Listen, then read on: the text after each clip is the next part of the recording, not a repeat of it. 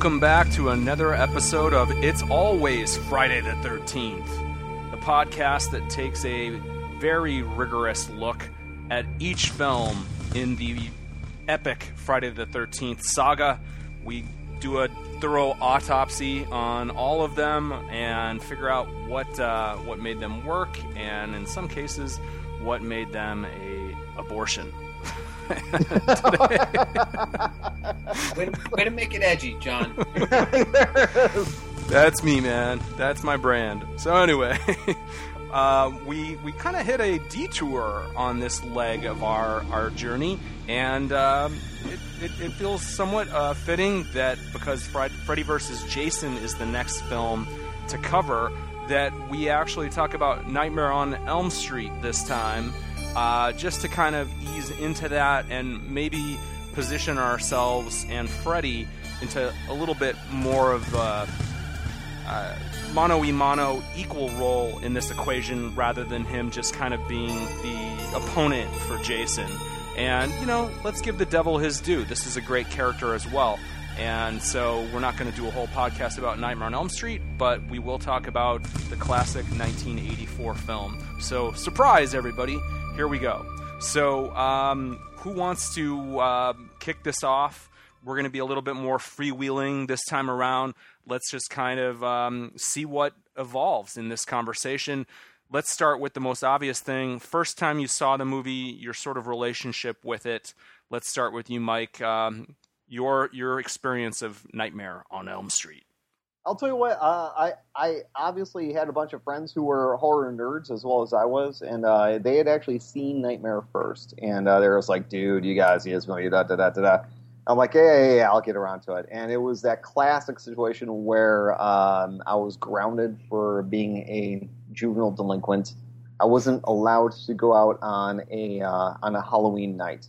My parents said, you may not go out. And so I sulked in the basement, and I said, well, if I can't go out, then I'm going to watch some horror movies then. And by an amazing coincidence, what happened to be playing was A Nightmare on Elm Street. And I watched that movie, and holy shit, did that movie scare the ever-loving bejesus out of yours truly. It scared the shit out of me the first time I saw it. There are several movies that really fucking scared me the first time I saw them. Night of the Living Dead, Shining, Exorcist, Jaws, and Nightmare was way up there. It fucking scared me, man. And why do you think that is? I would say that I was closer to the characters' ages by that point in time. Exorcist, Shining, Night of the Living Dead I'd seen when I was younger, and even though they were scary, they were more abstract. I wasn't able to put myself into those roles, whereas the characters in Nightmare, very much like the characters in the first Friday the 13th movie, they're teenagers, but they're very, very young teenagers, like 13, 14, 15 years old. And I was probably 11 or 12 at the time. I was able to really plug my head into what these kids were dealing with. Freddy was very clearly a clear and present danger for a young man at my age range, hanging around in my bedroom waiting to fall asleep. I think the universality of this is that we all dream, in a sense that it's something that you can't help but not feel vulnerable to. It's something that there's no escape from. And if you're traumatized by the film, it only becomes worse once you go to bed after watching it as a kid. Yeah. And how does that not compound in your mind? Exactly. I will say that this is also, John, like you just said, it very much touched on a universal experience. I've never been a summer camp kid. I've never been trapped in a farmhouse. I've never been trapped in a snowed-in hotel. I've never been in a house in Georgetown getting haunted by a demon. But I have gone into my bedroom, put on my headphones, and fallen asleep. And it was that above and beyond everything else. It's like that universality of experience. It's like, dude, this guy, Freddy's coming to get you. And it's like, that scared the fucking shit out of me, oh boy. I was probably far too young to have seen this. That's what I remember. Much like Mike said, it scared the shit out of me. My parents got divorced when I was very young, and my mother remarried And I inherited a stepsister who I'd actually known before, but she was really into horror films, and my parents were fairly liberal. And so as long as we could kind of handle it, they would let us watch pretty much whatever we wanted. And she really was the gateway for me where we started going to the video store. And this is, I mean, you're talking about, I'm looking at this movie came out in 84.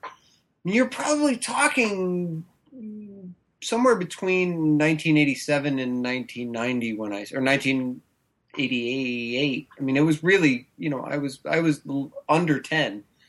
And we were just going through the horror section by shelf. I mean, we would get 3, 4, 5 movies at a time and just plow through them. And when you were devouring movies that way, a lot of them, even other Wes Cravens, like I'm sure we saw Deadly Friend and we saw, Critters and whatever, just whatever it was, we were just devouring it. And when you came across something that was really good, oh man, did it stand out. And I mean, I remember sitting on the couch in my living room, or where I was sitting when the movie ended, and kind of sitting there in a daze, being like, what did I just watch?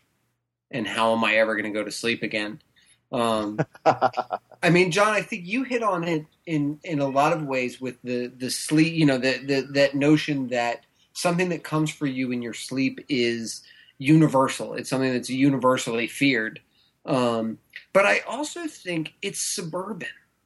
There wasn't a lot of suburban horror up to this point, I think.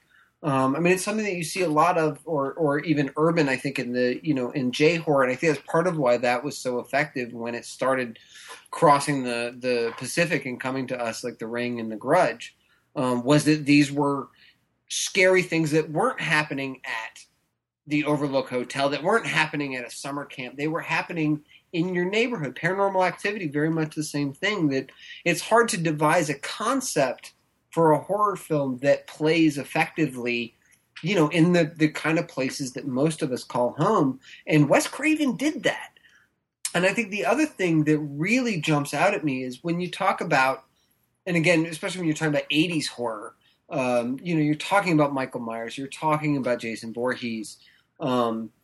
There's a limited set of imagery that you have to work with. And we've been talking for ages about, Jason coming out of the smoke, or Jason sitting up in his grave, or Jason, climbing out of the RV in Jason Lives. Here, there is suddenly this wide world of imagery to play with that can come from anywhere. And it really, Wes Craven was a professor of, studied philosophy and writing in particular, but I think you really see this is somebody who knows Freud, somebody who knows Jung, who knows the power of those images, and especially I think the disjointed imagery of dreams and the power that has. I mean, one of the most profound moments, just to jump wildly ahead, but in that famous dream sequence when Nancy is haunted by Tina in her body bag, she follows Tina out into the hall. And I remember this from the very first time I saw it, again at 8, 9, 10, however old I was. There are leaves blowing around the school hallway. Right. That's such a magnificent touch, and it's the kind of unsettling detail that just by virtue of the way Friday the 13th is constructed, it does not have available. And so it really made a profound impact on me. Yeah, there's actually a shot in Freddy vs. Jason that sort of echoed that for me, which is she's the main character, Laurie, is in this police station, and there's all these missing children posters on the wall. And suddenly, like, a inexplicable breeze rustles all of them rather violently, and we're very obviously completely indoors. So it's a blatantly impossible but subtle effect that clues you into the fact that she is now dreaming. That's something that we were taught by the Nightmare on Elm Street franchise, but I was very conscious watching it that I knew instantly when we were in a dream sequence, because I've seen all the Nightmare on Elm Street movies, and I know the cues. Those are tricks that lots of directors have been trying to play on us, but boy, it all started with this one. Yeah, I would say even within that sequence, Vic, that you touched on, which by the way, when she first looks up and she sees Tina in that body bag, that was the first.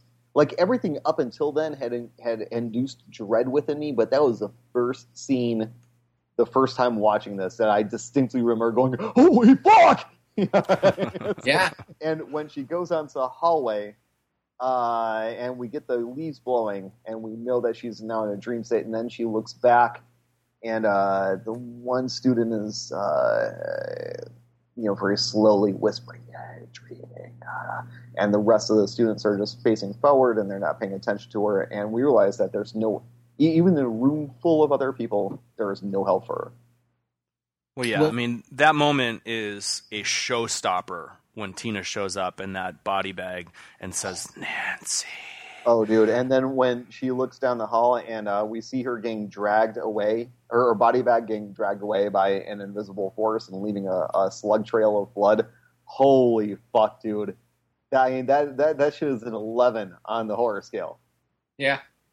Interestingly, and I just noticed this in preparing for this podcast, credited as the teacher, I believe, in that scene is Lin Shaye, who would go on to much success in the Insidious franchise. Yeah, and what's interesting is we're really looking at, in Nightmare on Elm Street, we're looking at a really early film out of New Line. They've got a really proto version of, even their corporate head mark. We're really looking at, like, they're just barely out of the apartment. And it's you can see in the cast and in the crew and the writers, like really early versions of people who would go on to be big executives for them, or like you see like a lot of family names in the cast. It's still like Lin Shaye. Yeah, exactly. It's still like just barely above an independent movie, and that's among one of the many wonderful things about this film. Yeah, I mean, it's a little bit like the first Friday the 13th in that regard. Yes, exactly. Hence the reason why we're doing Nightmare on Elm Street with this one. Even though it's a podcast about Friday the 13th, it's all going to come together. John, I just have to point out, never before this moment did I make that connection between Bob Shaye and Lin Shaye. Lin Shaye is Bob Shaye's sister. Yeah. Mm-hmm. How about that? And I thought she was pretty good in the scene also. I mean, she definitely doesn't seem like just a nepotism casting. I mean, obviously she doesn't have a whole lot to do, but she doesn't stand out like a sore thumb. Unlike Bob Shaye in Freddy vs. Jason, by the way, where he has a cameo, I believe as the principal or a teacher, and he's awkward. So anyway, I want to dovetail off something Mike said before we really get into the nitty-gritty of this. And I do want to give my story as well. But the kids in Nightmare are a higher socioeconomic class than the ones in Friday. And I think that's very interesting. It's about the same time, 1984, as the core four of Friday the 13th. But even the final chapter teens, and I'm not talking about Corey Feldman and his family, but I'm talking about Dead Fuck and his pals, they're much more in keeping with the earlier Fridays, almost hick or hippie, in any case, sort of hard Scrabble casts. Meanwhile, you immediately get in Nightmare on Elm Street that these are sort of pampered suburbanites. And you also get the feeling that it's Southern California, very clearly. There's palm trees, not even hidden in the background. It's all over this film, sort of L.A.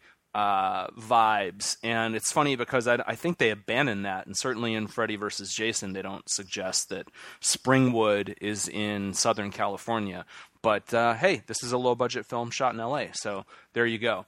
Anyway, my experience with it, basically, I'm not going to tell the whole long version of this story, but I have one anecdote that has really stuck with me. I was on a trip to Florida, and I was quite young, probably within a year of this film coming out, so, conceivably 9 or 10. And I had this friend of the family, kind of a quasi-cousin, this girl, who was always sort of a tough-minded, into genre kind of person.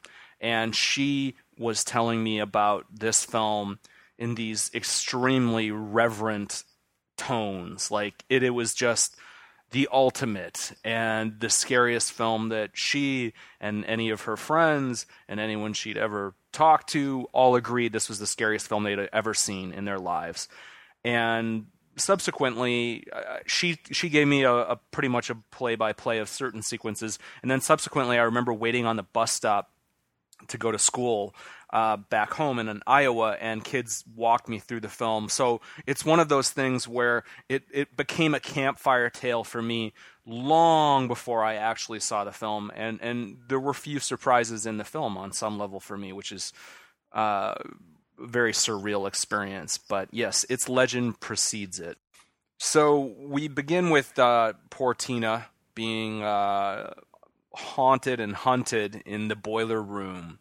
And we establish the basic rule of this mythology, which is when she wakes up screaming from this dream, there's a physical manifestation of the trauma that she experienced in the dream, meaning that what happens to you in the dream will carry over into real life, which is essential and very, very scary as a concept.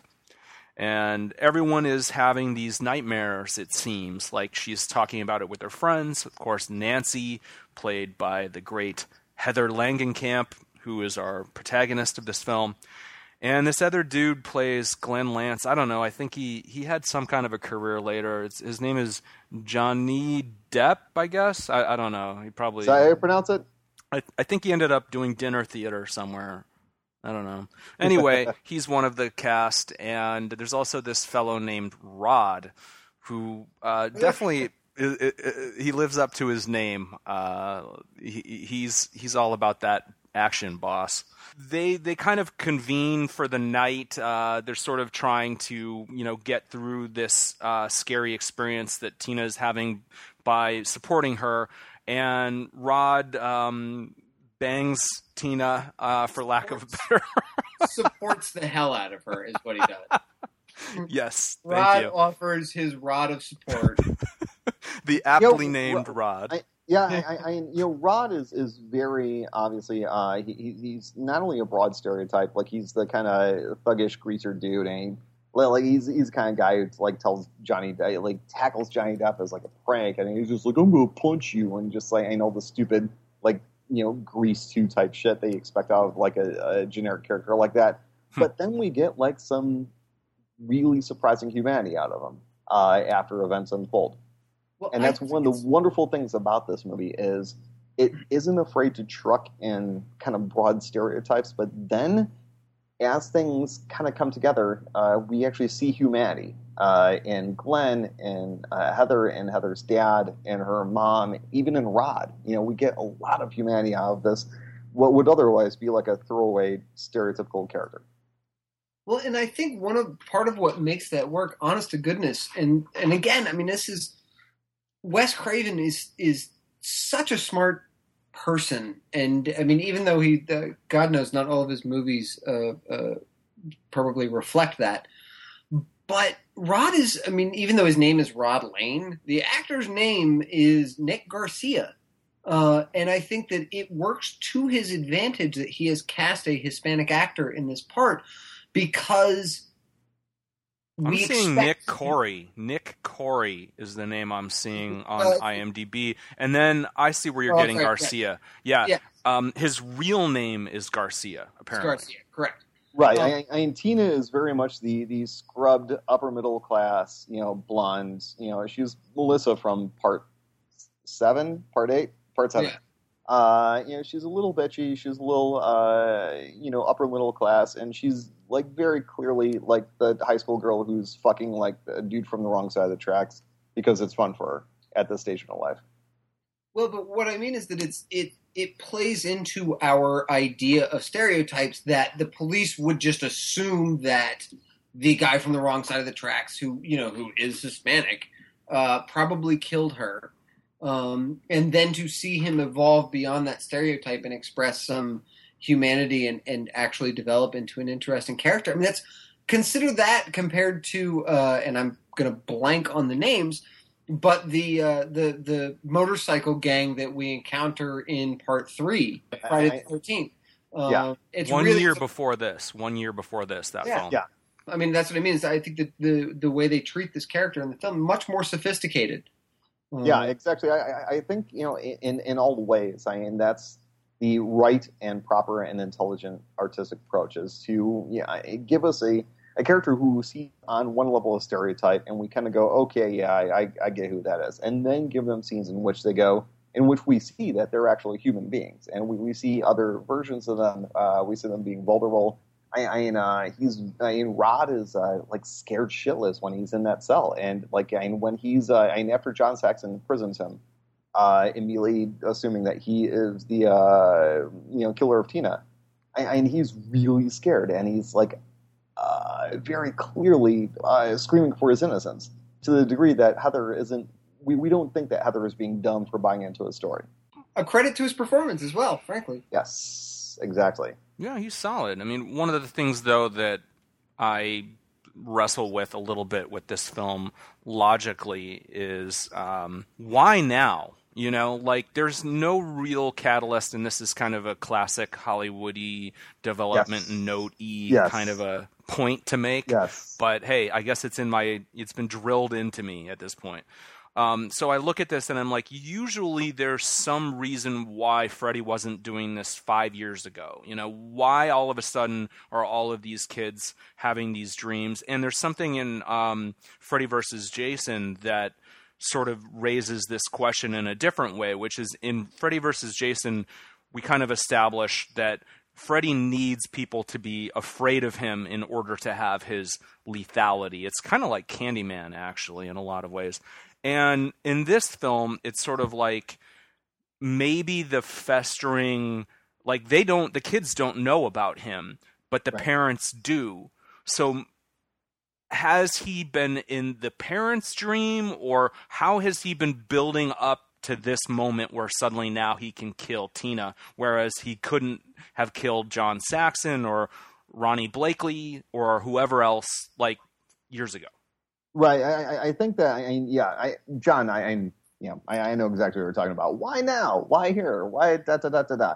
And it's very de-exec-y, thought process. And Craven is the writer or director of this film, and he doesn't give a shit about that stuff. It's just like, this is what's going on. I guess, what we're kind of, because we all have a background in the industry, and all of us are kind of searching for that one line in the film in which someone goes, 10 years ago today, or whatever. Right. And that just kind of checks Friday the 13th. Right. And that just kind of checks the box. And ironically enough, Vic, like you just brought up, like even the Friday the 13th people were like aware of that need on some level, and Craven just doesn't give a shit. Because I think that if we're going to talk about dream logic, in a lot of ways, Nightmare gets away with a lot of shit that other horror movies just don't, because it's like, it's a dream. It's a nightmare. Shit just happens. I don't know what to tell you. Why doesn't Freddy go kill John Saxon? Because he was a child molester and he killed children, so he's going to go after their children. Well, that's another thing I kind of have a problem with on some level, even though I get this from a very production-oriented standpoint. So his beef, okay, I'll just lay it out in this way. In his life, he would go after little kids, and he particularly liked little girls, and he was a child molester, child murderer, both. We don't know the details at this point, but that's what he did. And then he was wronged by adults. He was wronged by parents. So what does he do in this movie? He goes after teenagers. Right. And kind of circling back around to it, though, they're really young teenagers. And I that's something that I had forgotten about. I haven't watched this movie in a little while. And when I came back to it, I'm like, God, these are just kids. And they're sexually active, Mike. Or how young are they? I'm talking about 14 or 15. But very similarly to the first Friday the 13th movie, in which like you're looking at these girls, and you almost feel creepy for watching their love scenes because they're really, really young. And the teenagers, it makes sense for them to be sexually active. Da da da da da. But at the same time, Amanda Weiss, Tina, who's the person that we see having sex here, she was 24 years old. I'm talking about the character within the story. I'm looking at Heather Langenkamp, and she looks like she does. 13 to me. You know, she looks very young. And see, and that actually got me on, and without uncorking this entire can of worms, but I mean, just to throw it out there, the big thought that I had about Heather and the other, and especially Johnny Depp, who also looks very, very young in this movie. Yeah. It occurred to me, I started thinking, man, why are horror movies so often interested in teenagers? And commercially, all three of us know it's because teenagers are the driving audience for these kinds of movies in a lot of cases. You know, it's like we want to show our target audience protagonists who fit that role. We want to go, hey, you in the audience, we're going to kill you too, and that's why you should be scared. But at the same time, it's like, they are also characters who are just barely not kids. And they're now facing like life and death stakes without the help of their parents. You know, with Friday the 13th, they're set out in the middle of the woods. And with Nightmare on Elm Street, they are isolated by the non-belief of the adult characters around them. You know, but they're still barely just not kids. This is their their first adult choices are sex, violence, life and death. There's a guy coming to kill us. No one believes us. We have to do something about ourselves. You know, there's a vulnerability to that. I mean, they're not strong. They have no resources. You know, they're not physically capable to beat up anybody. Well, you know, I think too. I mean, the horror movies, in many ways, yes, they're aimed at teenagers, but they're also a reflection of a lot of the anxieties that I think teenagers have. I mean, one of the really powerful themes in this movie is that these children are suffering for the mistakes of their parents. Well, let's just put a pin in the map on that because John, you mentioned that Freddie was wronged by the parents, and Vic, you just said that the parents are, they have committed a mistake, and it's very seventh son of the seventh son, the sins of the father, X, Y, Z. But we're talking about a guy who kidnapped, molested, and murdered 20 children and is let off on a technicality. It's like, what are the parents otherwise to do? They're just going to be cool with this guy, just kind of going back to his boiler room and just kind of hanging out and continuing to do his thing until the cops finally get the whole thing. It's like in an action movie, they would be called Paul Kersey and we'd be 100% behind him. But only because Freddy is coming after their children that we're going, oh, those parents, they did something wrong. No, they didn't do anything the fuck wrong. It's the fact that they met evil and then evil came back way even more evil. It's almost like it's the cover-up aspect of it is why they feel so guilty about it. And, of course, the fact that they could never reveal to the authorities or the public at large what they did because, there's no statute of limitations on murder. Yeah, so, and if there's any sin, quote-unquote, it's the secretiveness of it. Right. Is not telling the children, not telling the authorities, and although I'm sure that the cops John Saxon was involved. He is a cop, and obviously the cops turned a blind eye. I mean, you could almost say, well, I mean, there's the divorce and everything else, but, mom is a drunk. And one could wonder if the kernel of her being a drunk, resides back in this secret that she's living with. Oh, absolutely. I don't think it's a kernel. I mean, if you think about it, I mean, again, that's whatever Fred Krueger did. Like, no matter how much he deserved it, these people are murderers. You know what I mean? They engaged in a conspiracy to commit murder. To commit murder. Boy, did we just fall down an ethical rabbit hole. Yes, the sins of the father and everything else, but there is the parents in this movie more than any other slasher movie. Certainly, even Halloween. The parents are a factor. They figure in. They're characters. She's a drunk. Dad's a cop. We're depending on these people to help us, and they're failing us at every turn. And those are truths that ring true to teenagers. And that's, I think, part of why this movie in particular was more successful. I think that's why it connects, is because it that element rings true. That in many ways, this is about a movie. This is about teenagers whose parents let them down in a way for the first time. We start to see the fragility in adults who, up to this point, especially John Saxon, these are adults that we look to for a long time as godlike figures who can do no wrong. And here in this moment, we see that they have done wrong and that their children are paying the price. But Vic, let me offer 2 data points that aren't quite contravailing, but are of interest in juxtaposition. Data point number 1 being that, yes, you're absolutely right. It's mentioned in dialogue that Tina has the house alone for the weekend because her mom is off in Vegas with the new boyfriend.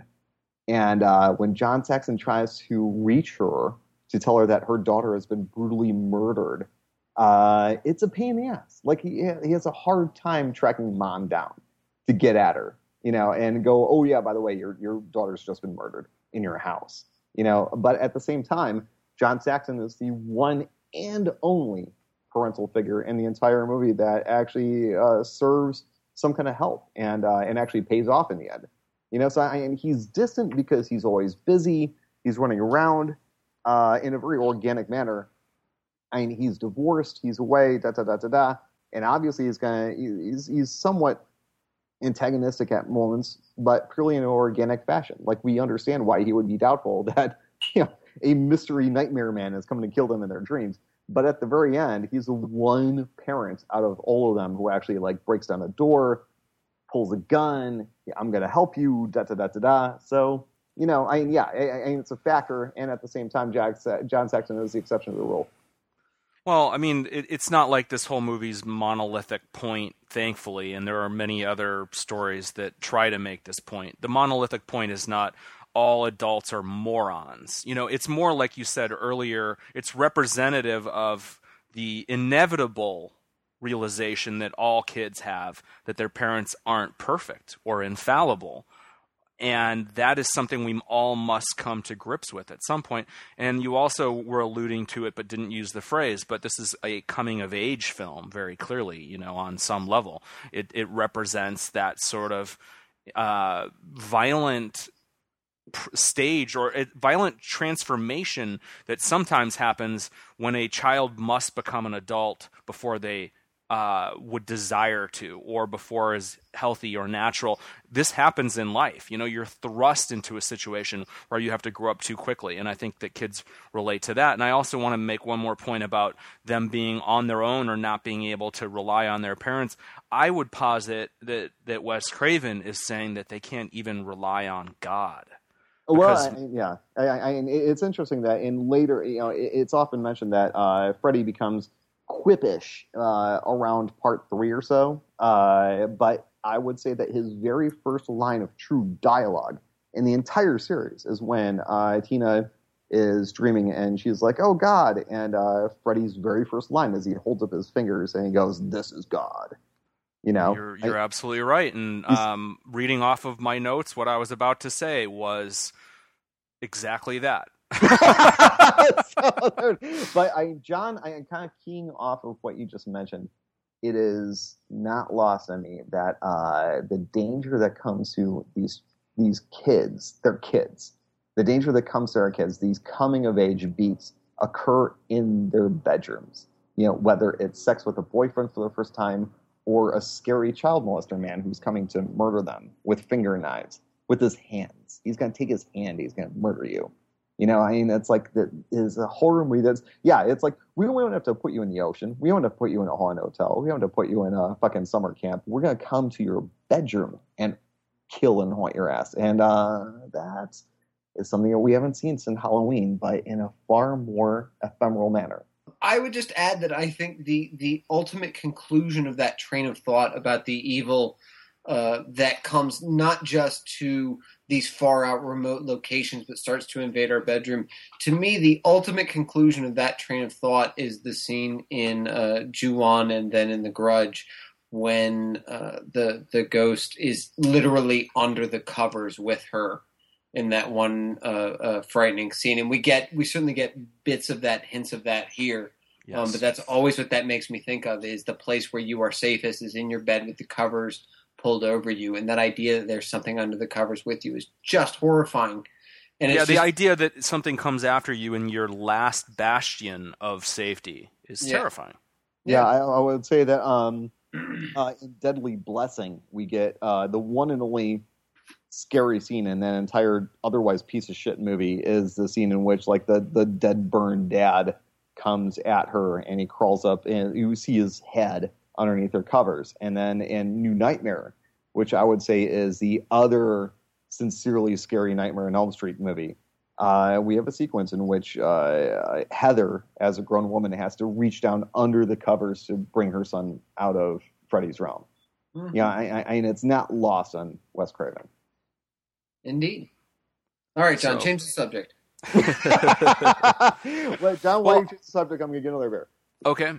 Yeah, so I want to open this up to just the idea of discussing Freddy as a character, the way we discuss Jason from film to film and how he looks and the weapons he uses and sort of his strengths and his limitations and all of that. Let's kind of analyze Freddy as an antagonist and just see where that takes us. I will say to kick it off that he's an extremely protean creature.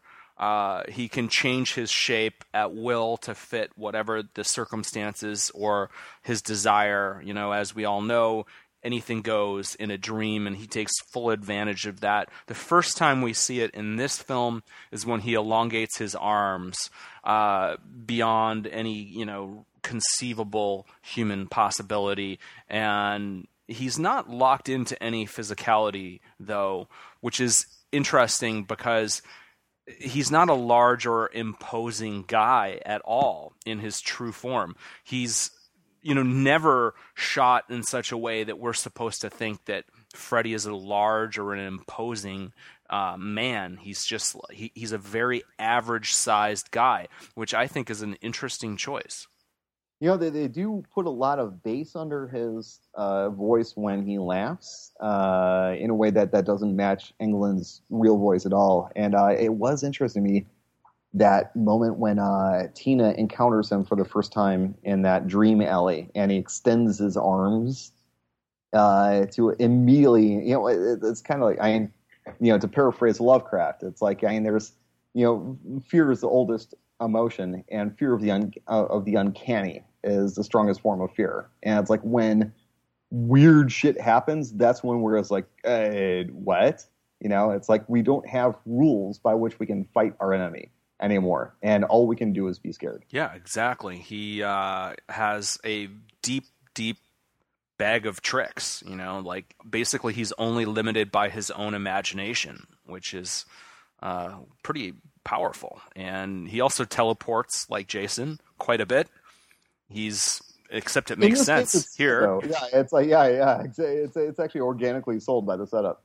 Like Jason, Freddy thrives on the fear element. Like he could just pop up behind you and stab you, but Freddy even more than Jason. I mean, with Jason, it's something that we extrapolate from watching the films. That if you fall unconscious, he's not going to kill you because he likes to see the fear in your eyes while he does it. It makes much more organic sense from Freddy that he wants to torment you a little bit. He's not in a rush. He's not worried. He's in control in a way that other slasher film villains sort of purport to be, but without justification that Freddy has. Yeah, and you know, Vic, it's interesting that you kind of bridge the gap to J-horror because the thing that's always kind of been not scary to me about Friday the 13th movies, I was never terribly scared of them when I was a kid. I mean, you know, in other slasher films, is you know, there's always the thought in the back of my head that you could defeat this enemy by getting on an airplane. You know, it's like one running car is all you need to escape this. Whereas with Freddy Krueger. He can afford to be patient and to toy with you and to cat and mouse with you because eventually you will fall asleep. And there's an inevitability to that. There's a doom to it. You're cursed now, like in Ju-on or The Ring, where it's like eventually they're going to get you. But there's another side to that argument, which is sort of having to do with, you could say, one's imagination or willingness to indulge your imagination. But the counter argument to that is that we're all pretty much in agreement that Freddy does not exist and could not exist and is a figment of our imaginations. However, there is definitely the possibility that someone will hack you up with a machete.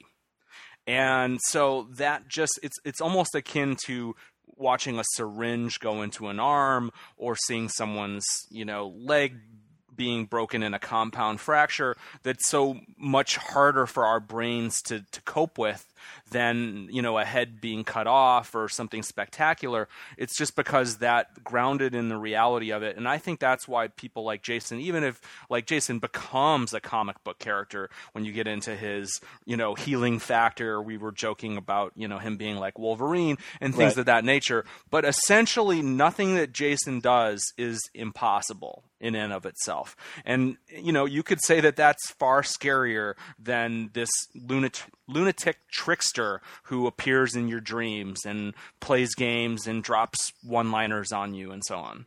Well, that is, ironically enough, my thought process in going into the discussion about Nightmare on Elm Street on our Friday the 13th podcast, obviously we're leading into the next time we get together is going to talk about F versus J, as they say.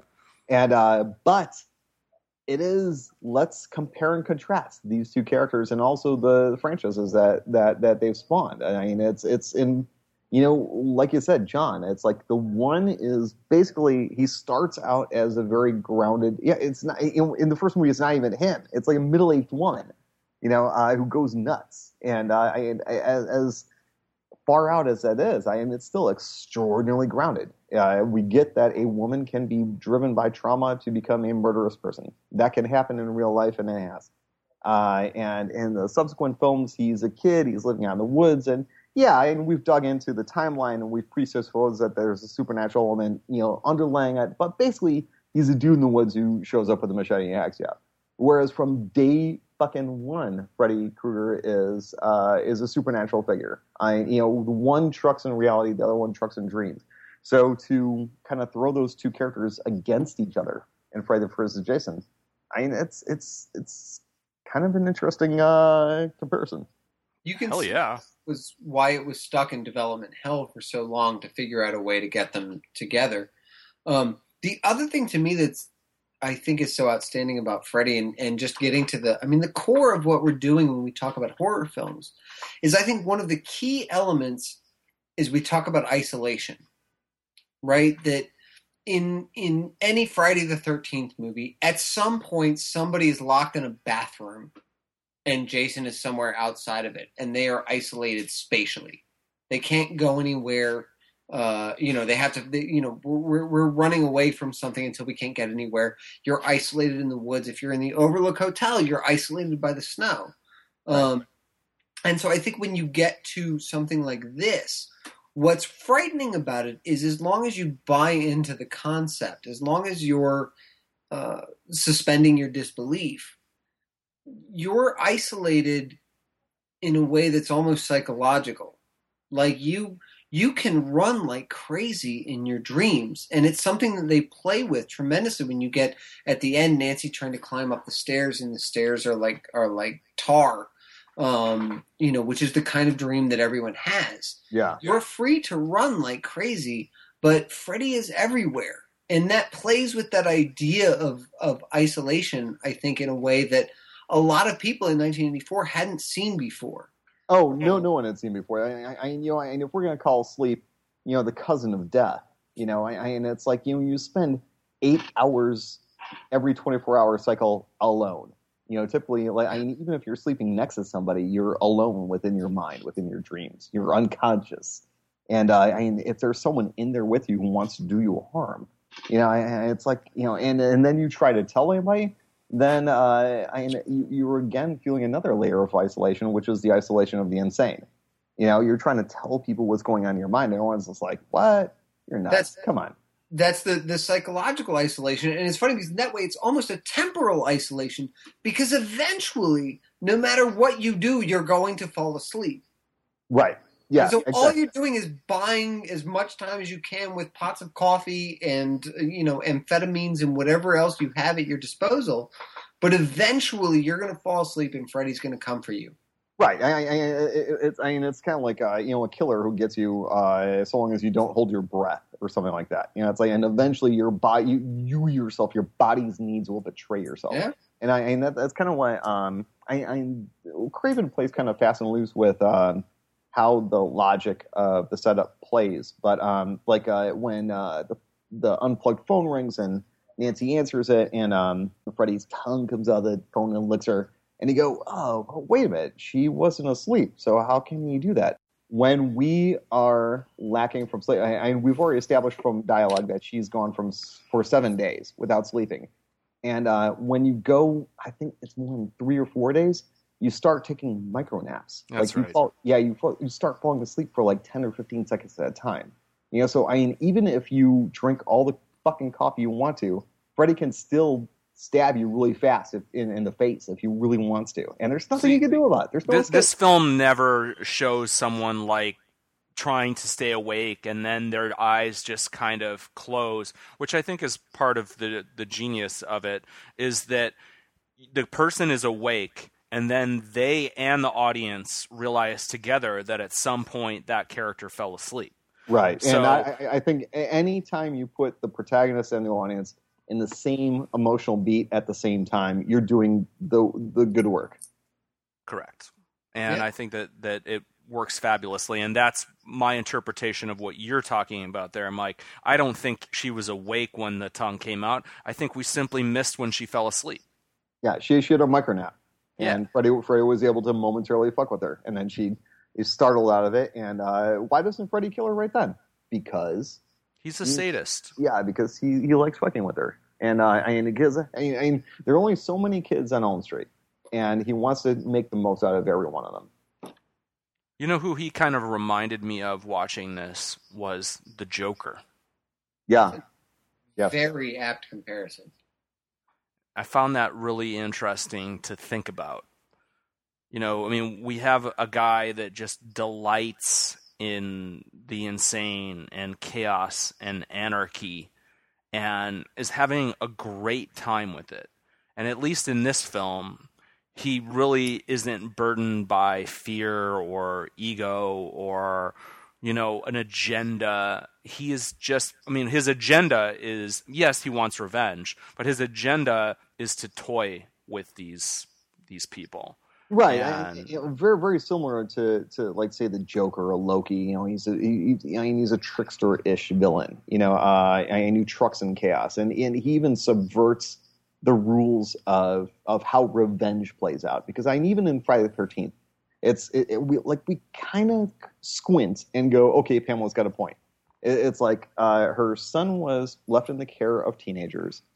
The camp teenagers were fucking when they should have been watching her kid. He drowns, and now she's upset about that. And even though she goes nuts and she goes way too far and murders a bunch of people, on some logical level, that kind of snaps together in a Lego-ish fashion. Whereas with Friday the 13th or Nightmare on Elm Street, it's like, oh yeah, I killed 20 kids, you set me on fire, and I'm mad at you for that. And really a testament to Robert Englund's performance.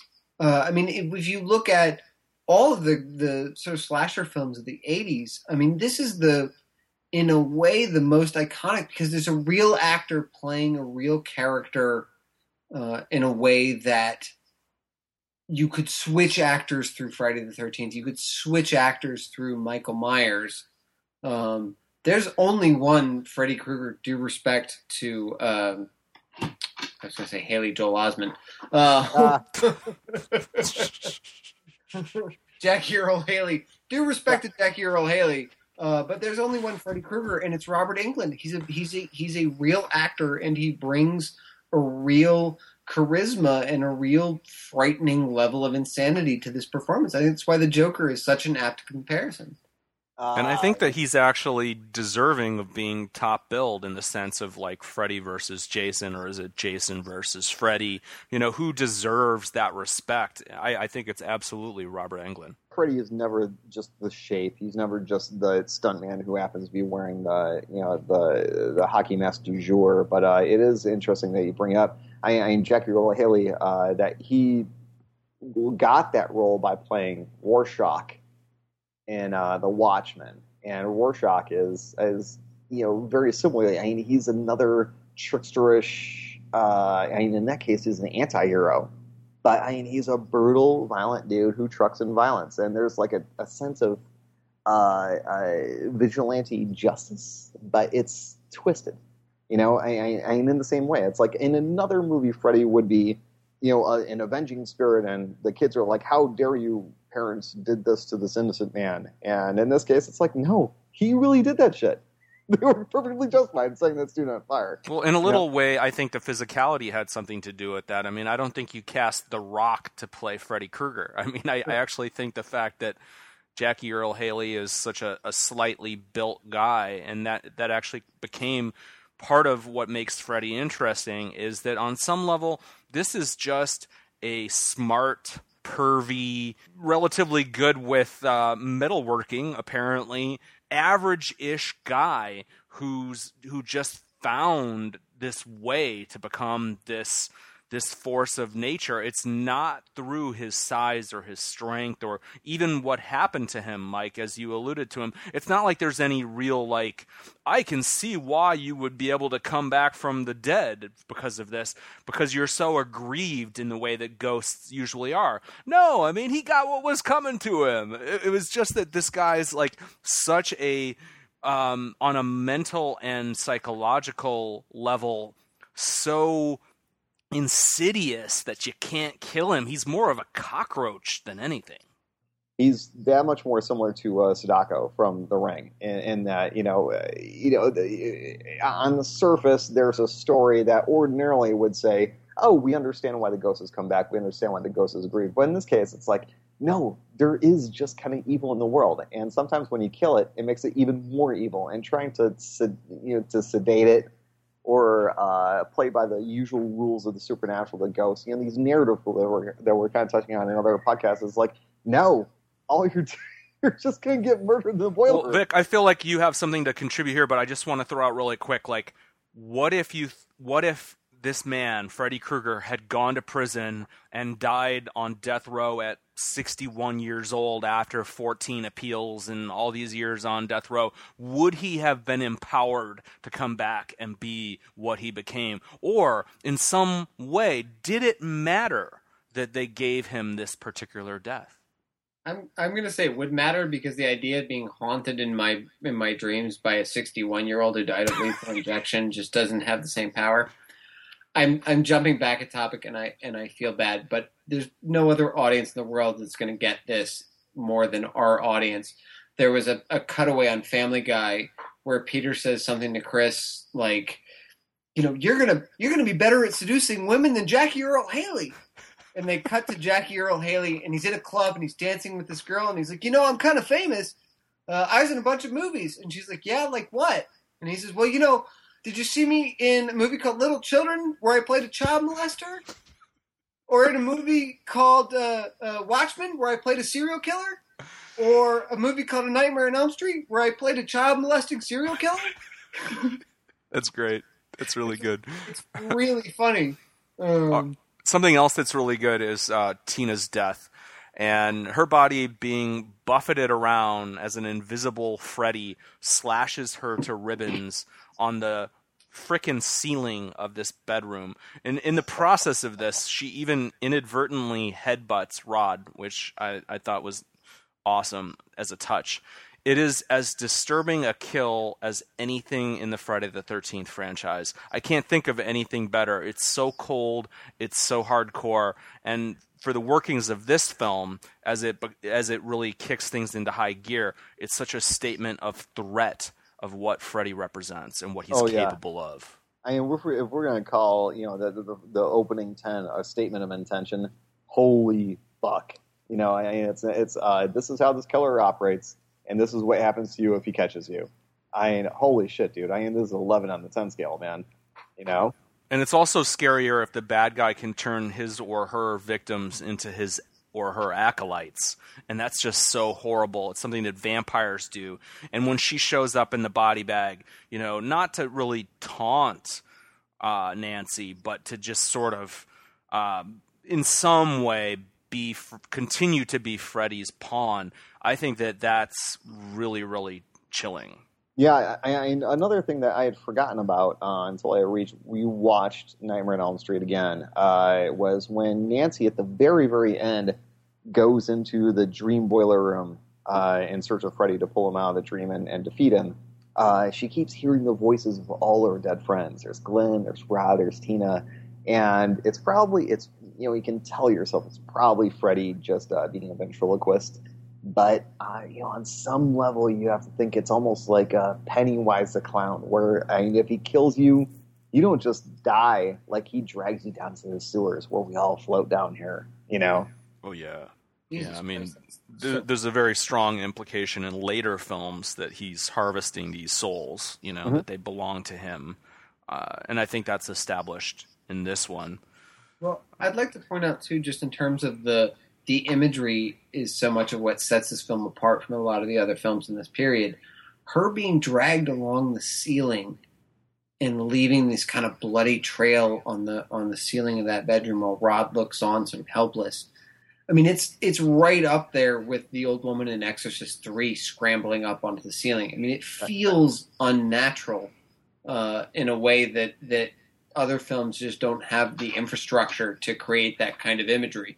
Craven really makes the best of that. And it's part of why that death scene is so effective. And also because that is what Rod, being awake, is witnessing. Mm-hmm. So we're really, again, establishing early on that what happens in the dream world may not be seen in the real world, but the consequences can be.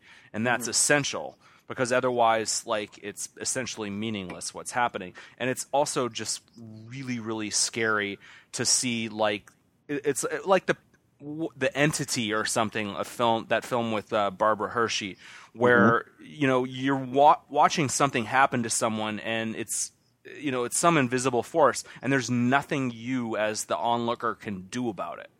Yeah, and it also, of the other things that immediately establishes, is the extremely thin membrane between the dreaming and waking world. Because if Freddy picks you up and throws you when you're dreaming, then you get thrown across the room in the waking world. Jumping ahead to when Johnny Depp gets murdered, and he gets dragged down through a hole in his bed, and a gigantic fountain of blood comes out of his bed, which is probably the most gruesome fucking image that I've seen since it's like the elevator full of blood in The Shining or something out of fucking Hellraiser, man. I mean, it's off the hook.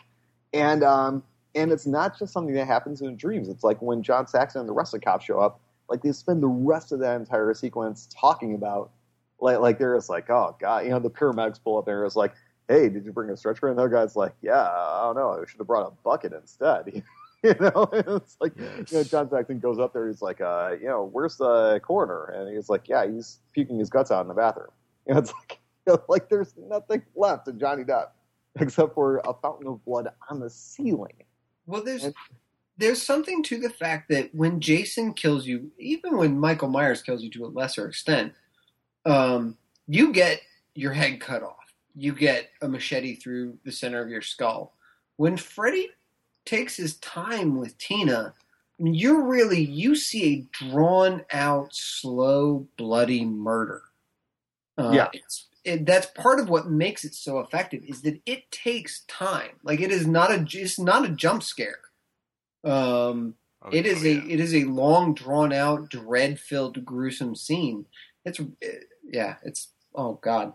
I would also, mention that it comes down to the weapon of choice, because in the case of Jason and his machete, we have a big, strong man with a large piece of steel who can presumably lop a human's head off, whereas with the finger knives, unless he jams you right in the eye or something like that, it's basically like a small slashing weapon. It's a weapon to be used for bleeding you out. It's a torture weapon more than anything else. Yeah, it's a very, very cruel weapon. It's something, and I think it's meaningful that the open of the film is him fashioning this. Oh, dude. And just what kind of a person has this master plan that he's going to make this, and it just tells you everything you need to know about him. There's so many brilliant elements of this movie, and the fact that we just watched the fashioning the murder weapon under the opening credits is genius. I mean, it's on par with the fashioning of Conan's sword under the opening credits of Conan the Barbarian. Obviously in a very different way, but it's like we're showing that the forging of the main character's primary weapon has everything to say about that character. Yeah, I mean, it's worth noting that even though Freddy uses diverse ways to kill people in the course of the films, you know, the finger knives, that glove, that claw of his remains his signature from start to finish versus Jason, of course. You know, the machete, it can be argued, becomes his signature weapon, and in the eyes of the filmmakers of Freddy versus Jason, it is. But, you know, Jason has to find the variety of his kills essentially through the implements, whereas Freddy uses the circumstances and your own fears as the variety, but that the constant is that hand of his. And I want to say that another scary thing about him that we haven't touched on is that he knows your fears.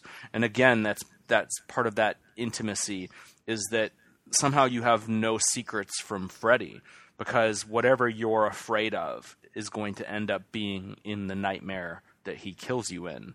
Like for you or I, Mike, you know, if Freddy came after us, there would be some tarantulas, man. That fits into my nightmare scenarios as well, John. But I'm talking about that glove. I was blown away by the fact, and obviously I'd known this, but and again, I haven't seen the movie in a long time, that Nancy's mom kept a souvenir from the night that they murdered Freddy, and that is the bladed glove. And she keeps it in the furnace in the basement. I never before have I seen such a concentrated load of horror plutonium loaded into the setting of the situation. I knew it would almost be like, hey, Mom, I'm getting haunted by this guy. Oh, and then like at plot point 2, Mom goes, oh yeah, well, you're getting haunted by him because we buried him in the basement, and that's why. Freddy's death and the reason why he's coming at these kids and their nightmares is it's a secret. It's a secret that all of the parents keep.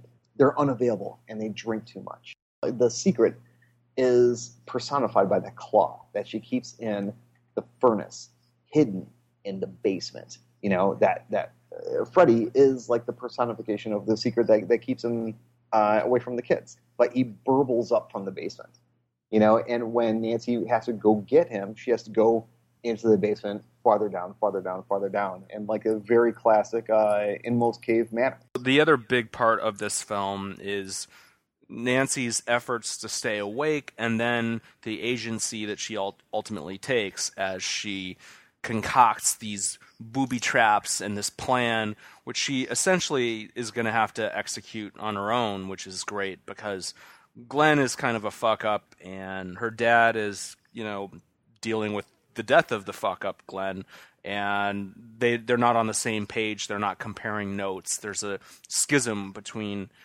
father and daughter. And so let's talk about that, guys. Like, what's sort of your what's your relationship with this heroine and her approach to taking out the villain? And it definitely differs from the traditional horror film.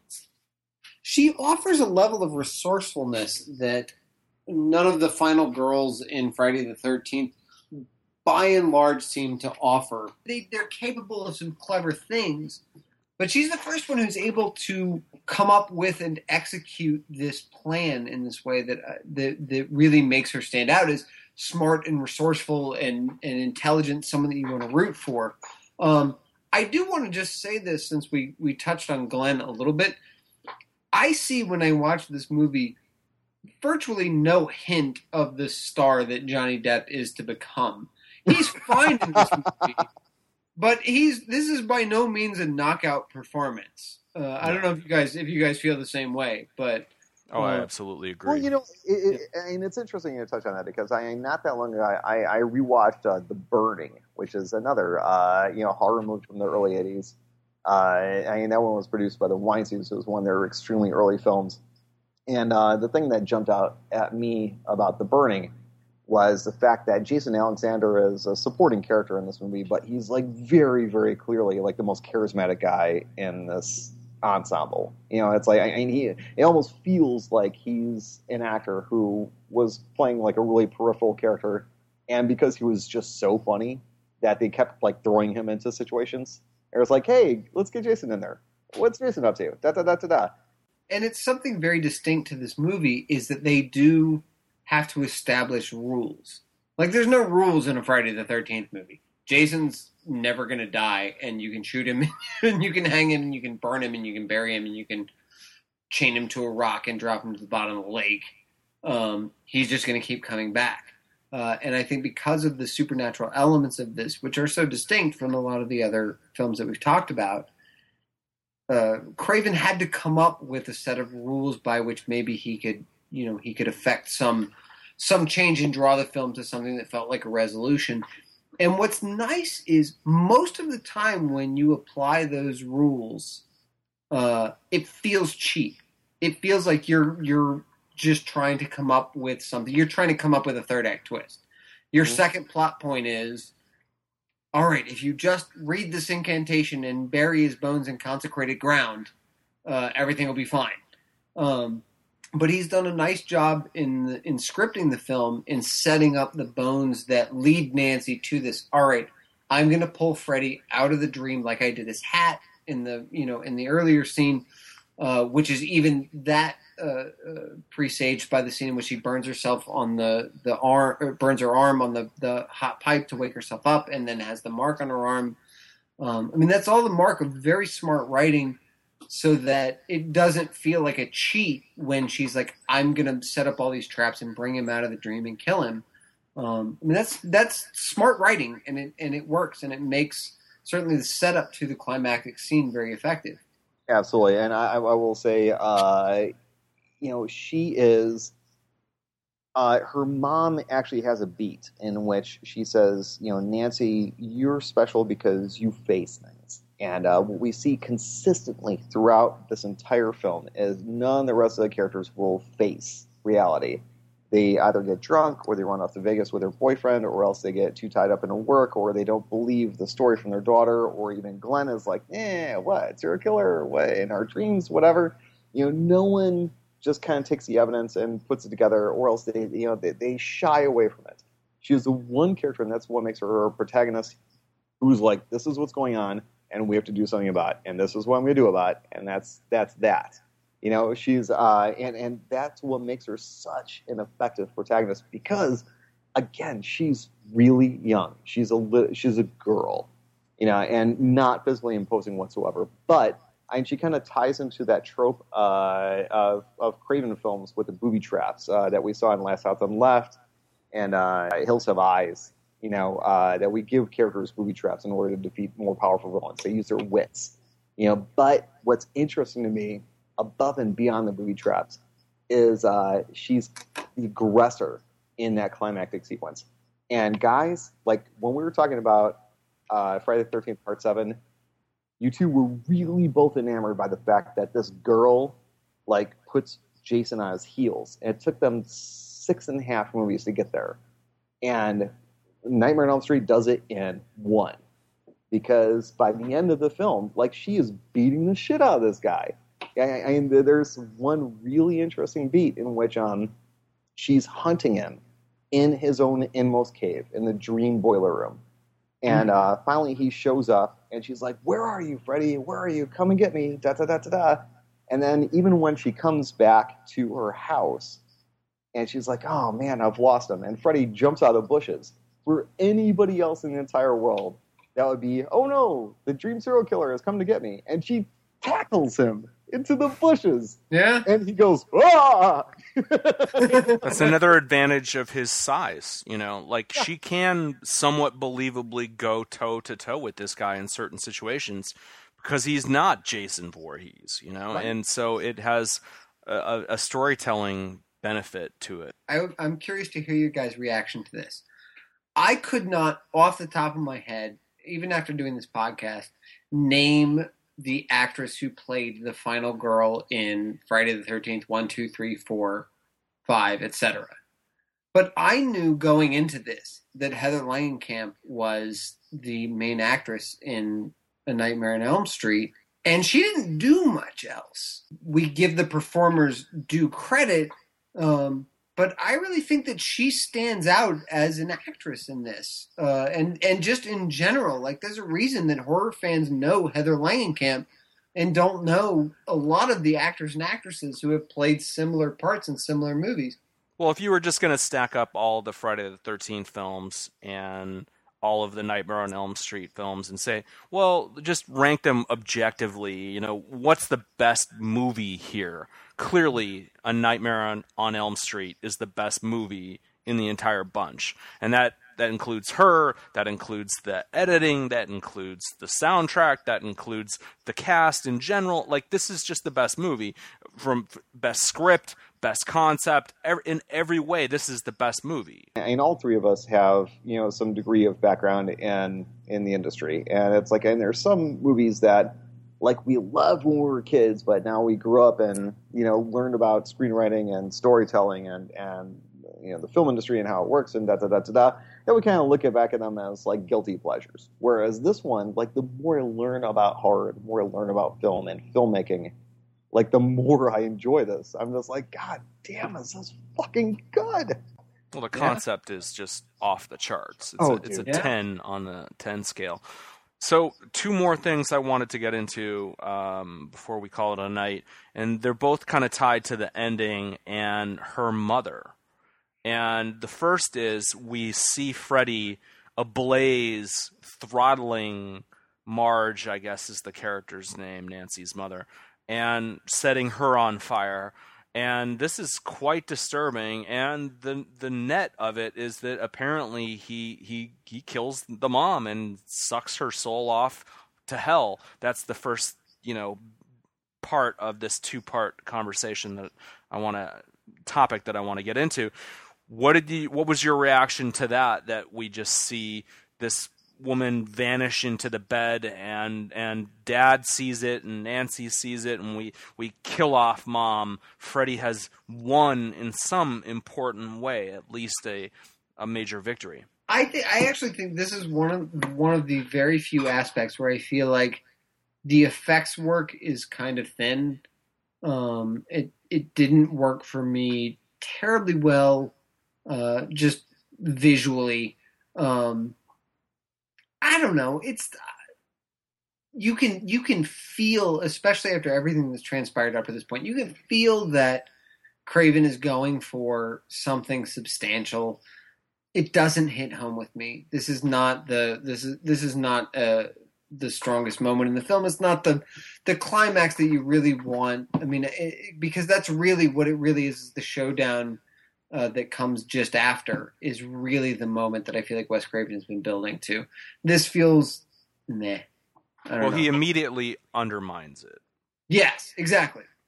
And that's part 2. That's part 2, and that's really the more interesting conversation, which is just that we, in short order, cut from that to this sort of illusory victory. It feels like an old saw now, but she beats Freddy by basically saying, I'm not afraid of you. She calls him nothing. She doesn't believe in him. And that makes him go away, you know, as if like only the fear of the victim will give the killer his power. What are your thoughts on that? John, I think it's interesting because it does lead into everything that gives birth to Freddy versus Jason.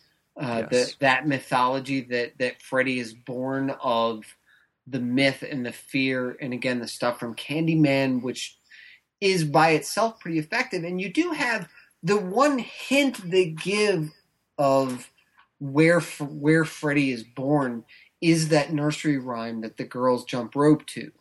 So there is this sense that there is this underlying kind of myth of Freddy Krueger is going to come for you in your dreams. That these teenagers have been raised on. I don't feel like Craven sets it up well enough for it to pay off in this scene, but it does at least tie into it a little bit. I mean, you do get the sense, like Mike was saying, Nancy is the character who stands up to him, who faces up to him. It is the strength of a teenager to stand up to the mistakes and the things that their parents did, who are able to overcome them rather than succumb to them. And that gives it enough of a thematic completion that it works as an ending to the film. Well, you could argue that on some level it's metaphorical, and in this part of the film, if not the film as a whole. But this represents the idea that our fears are what make us weak. And the boogeyman doesn't exist. Freddy Krueger, again, like I said before, doesn't exist. And you only give that power if you allow it, if you let it paralyze you or make you weak or make you do stupid things or whatever it is, that by mastering your fear, you can do what needs to be done. And so on some level, Freddy just represents that raw fear. And if you can just be like, you know what, I'm not having it, then you've achieved a tremendous victory. I think the idea that Craven is tapping into is something that's very common to horror, and especially to big horror characters. I'm kind of keying off something that you said, Beck. I think if you look at Halloween, Michael Myers is referred to as the boogeyman. The little kid says, "Oh no, the boogeyman is here," and the babysitter is like, "No, there's no such thing as boogeyman." And guess what? There's a boogeyman. Jason Voorhees is very much like he's campfire tale come to life. You're sitting around a campfire, and one of the counselors was like, back in the day, this little kid got killed, and now he's roaming the woods. And guess what? There really is a guy with a machete roaming the woods. And in Candyman, it kind of inverts that. He says that I'm only as strong as people believe in me. If people stop believing me, then I have to murder somebody else to keep them believing me. And Freddy is the personification of a nightmare. It's a movie called A Nightmare on Elm Street. The characters, and this is one of the wonderful things about Craven's mentality. Vic, like I said, he's a really smart guy. And we see this strain of meta thought process throughout a lot of his films. Not all of them, but especially in this one, we see a meta idea that a horror movie is a nightmare. And if films are dreams that we can create in a physical way and share with other people, then a horror movie is thereby a nightmare that we can shoot and share with other people. And thereby, it's like, this is literally a nightmare. And when we get to the end of the film, the movie starts making all these really fast and loose choices in terms of its own mythology, in terms of its own rules. Nancy is able to, her mom gets sucked into a bed. John Saxon comes into her room and just kind of grimaces at the sight of his ex-wife getting set on fire and sucked into a bed and mashing. And then he just kind of goes, "All right, sweetie, I'll be downstairs." And then she's left alone in the room, and Freddy shows up again, and she goes, "I'm turning my back on you, and I'm fulfilling Johnny Depp's promise that this is what I have to do in order to defeat a nightmare." And that's what we say to the audience. It's like, you're scared of these only because you're scared of them. And it's like, a horror movie is really, and this is one of the wonderful things about horror films, is we collect a bunch of strangers into a dark room, and we tell them that you're going to watch something on a screen that doesn't exist. And the people in that room still react as if they're in danger. They flinch, they scream. And it's a wonderful thing about this genre at its very core. I think that Nightmare on Elm Street is about that on a really, really meta core level. And so when we get to this very end, in which Nancy turns her back on Freddy, and he vanishes, and then she makes a wish. She says, "I wish that my mom and all my friends were back." And guess what? All her mom and friends are back. But then she wakes up, and quote unquote, and it's daytime, but it's really foggy outside. And we have mom and her friends are there, and they pick her up in a car, and we start to pull away, and then we get Freddy's sweater as a convertible over the car, and then mom gets sucked through the thing. And even though it feels like really like clunky, gotcha, stereo, like storytelling choices that violate its own set of ideas, it still feels like we're kind of saying to the audience that everything that we've seen. This entire 90 minutes is Freddy's long game torment of this character. Mike, that was a beautiful breakdown of horror films in general, and especially as they pertain to this, and I want to thank you for it. Really. Well, you know, six Guinness later, and I turned into a genius. Fair enough, sir. We all turn into philosophers after 6 Guinnesses. Pick a pub in London right now, and I bet you'll find someone who can elucidate that well. But I agree with you. There is something clunky about that ending, and yet it fits. And when I say that ending, I mean the bit where the car door closes, and the sweater thing. I mean, it's almost a bit thick. But you're right that it is this kind of collective idea that maybe we have control over our fears and maybe we don't. And when you go into a movie theater, you're surrendering to it. And that's why, John, we've talked a lot about the groundedness of Friday the 13th versus the supernaturalness of A Nightmare on Elm Street. And I think that the thought, certainly up until those last few minutes, the amount of thought that Wes Craven has put into the rules in the universe allows a willing audience to suspend disbelief and buy into it basically the same way that we do to the idea of, a maniac with a machete running around the woods. But that amount of thought is what makes a supernatural horror film so much harder to sell to an audience compared to something that's more grounded. I mean, even you talk about Silence of the Lambs or Seven, those films will frighten a lot more people because they're more prepared to buy into that grounded element. In a weird kind of way, I think that because cinema is comprised of dreams, I think that you are buying into like something that is ephemeral, but you're just going to decide that you're going to be scared of it anyways.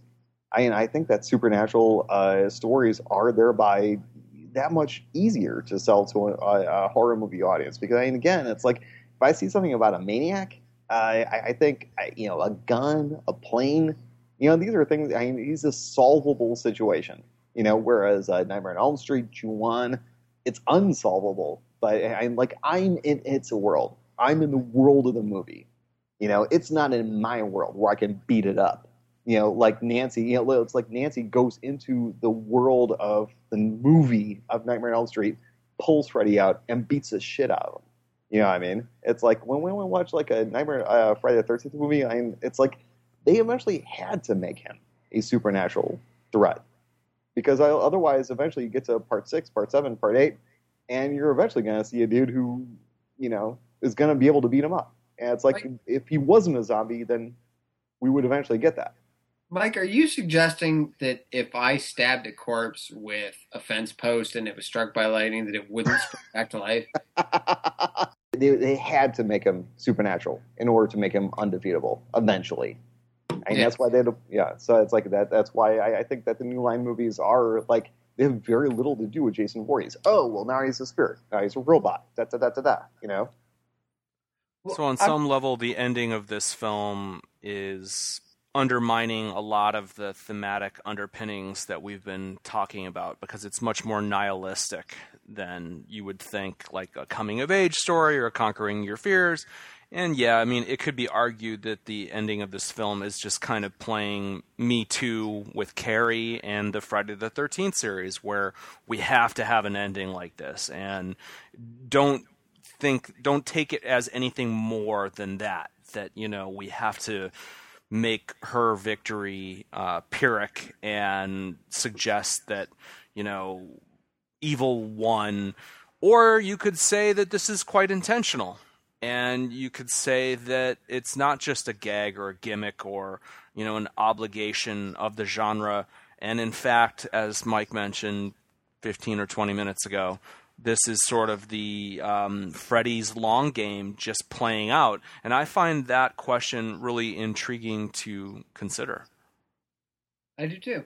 And again, I think that interpretation is supported by everything that we've seen in this movie. On some level. We're also very much representing teenagers moving on out of childhood and things like that.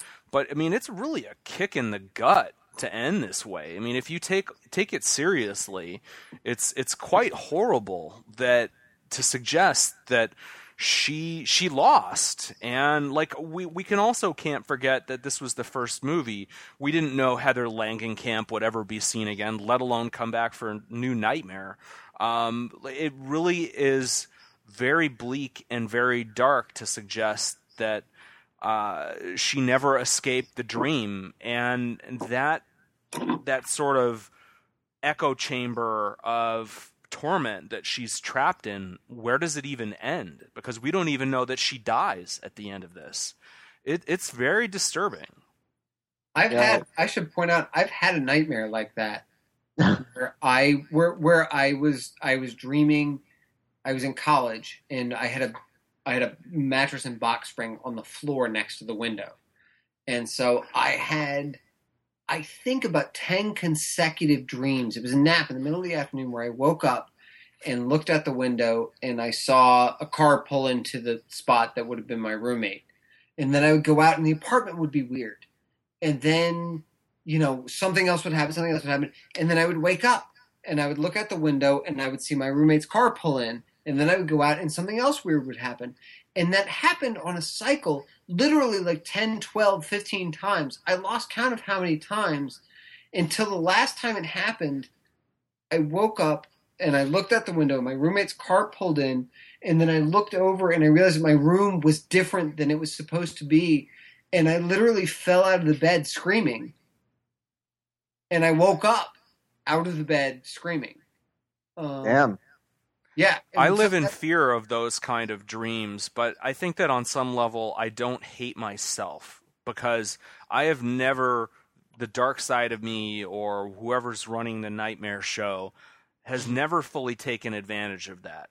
But I am often aware that I'm thinking that I'm in my room or in my bed and I'm actually totally asleep and dreaming. And I've never had anything really horrible happen that you're so convinced that you're awake, but anything could freaking happen. And it would be so infinitely more scary than a situation where on some part of your conscious, the levels of your mind, you are aware that you're dreaming. Like this is a little far-fetched or this is kind of crazy. This doesn't add up to that. But when you're really like just lured in by something that's so convincing, and then like what if your subconscious truly pulled the rug out from under you and did something horrible in that moment? Like that would be the worst nightmare I've ever had in my life, and I haven't had that experience. I always wake up later and I'm like, oh my God, when I thought I was waking up from that nightmare, I was actually in another dream. Right. It's that, John, that inability to free yourself from your dream. Yeah. That if that is in fact the case, if this all is just a long con where Nancy is maybe never going to be able to wake up from this. Death would be a release at that point. If he just killed her, that would be merciful. Yes, exactly. Yeah. I mean, that idea that she might never know whether she's awake or asleep, that's a horrifying and really dark way to end the movie. And I certainly think you're right. I mean, that suggestion is there. Guys, I have to wonder, we had earlier touched on the idea that after Freddy kills you, you become kind of part of his ensemble. Tina becomes, she's in the body bag, she gets dragged away. Later on, Glenn kind of calls to her, Nancy, da-da-da-da-da. I have to wonder if those characters know that they're dead. Mm-hmm. Are they just in an endless nightmare that never goes away? And every once in a while, it involves someone that they know. Oh, hey, I'm staring at Nancy in a classroom through, but it's weird. Oh, right, I'm in a body bag. You almost have to wonder what Nightmare on Elm Street looks like from the POV of Rod, Tina, Glenn, the 20 children that Freddy murdered before he was killed. XYZ. It looks like hell. Exactly, and I mean, it's not lost on me that he lives in a boiler room where it's really hot and there's a lot of screaming and it's subterranean. You know, it's a really easy comparison to an inmost cave, to a Christian hell, you know, X, Y, you know, da da da da da. And those little girls playing their jump rope and singing the song, I mean, they're clearly his hellhounds, his familiars. Yeah.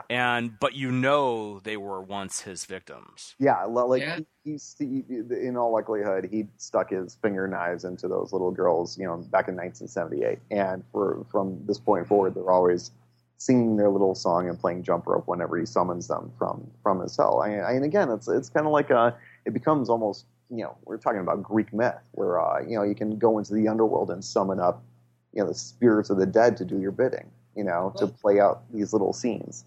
And extrapolating out from that, John, the first time we see them is in the waking world, what we perceive to be the waking world. You know what I mean? Like if that is the role that those little girls play, there's a sense in which maybe Nancy has dreamed all of this and will simply never wake up.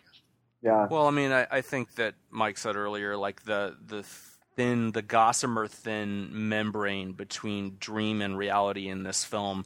And then I suggested that I think we're never 100% sure what side of that curtain we're on in the film. So I don't think you can objectively say, well, that was in the real world and that wasn't in this film, which I actually really like about it.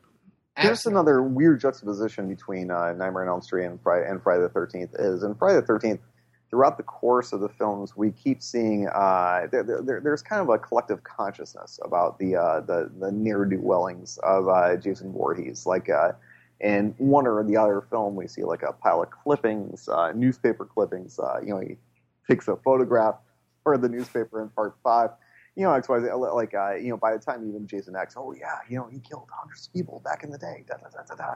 Whereas in the world of Nightmare on Elm Street, like, Freddy Krueger can murder 20 children, and it's somehow not something that the kids of the same neighborhood are aware of. I mean, even if it's like 10 years later, it's like, I mean, guys, I grew up in Des Plaines, Illinois. I was right down this fucking street from John Wayne Gacy when he was doing his shit, you know? And it's like, we were intensely aware of John Wayne Gacy. You know, it's like there was no such thing as not knowing about John Wayne Gacy, or if there was a Fred Krueger down the street, you know, I mean, we would really know. Only logic to that in this case is that your parents and the parents around there had no reason to conceal it. And in this case, like, everyone basically agreed they weren't going to tell their kids. And, you know, it's pre-internet, so it's actually more a flaw in the logic of the film than I think a really, you know, good choice, well executed.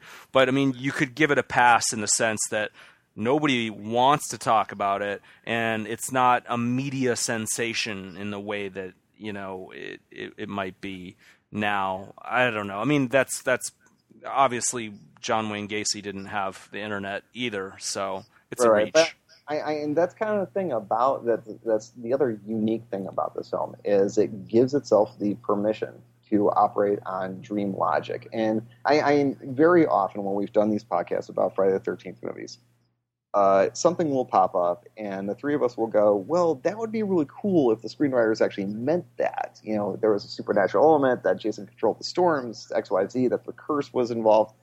And we all know that it's just shitty writing and shitty filmmaking. But we're kind of lading into a more interesting element because we like these movies and we like the idea of it being just smarter. Whereas in this film, like, when things are clunky, like just kind of a half-assed ending where it's just like the choices are purely like, let's have something scary happen. It's like obviously a dumb choice, but because it's about dream logic, it's about nightmares. It's like, you know, even when something is bald-facedly just like, come on, we're just throwing the rules over our shoulder and going, what the fuck? Freddy pulls up in a convertible. What are you gonna do? It's like, it's still a dream. So you can just kind of go, I don't know, it's dream logic. Maybe she's having a nightmare. Maybe the whole thing's a nightmare. I don't know. Of course it doesn't make sense. Vic, any final thoughts about this film? This second occurred to me. You know, Johnny Depp turned up for a fairly funny cameo in 21 Jump Street.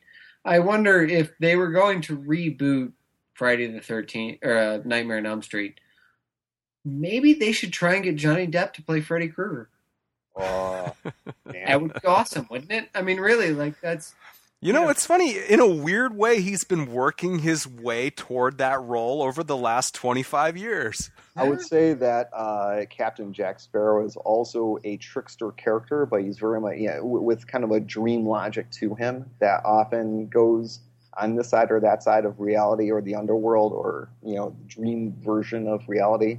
But he's kind of the good version of a trickster character, and so it wouldn't be that far of a stretch. It's not. I mean, Johnny Depp has made essentially his career out of playing these bizarre supernatural characters, Right.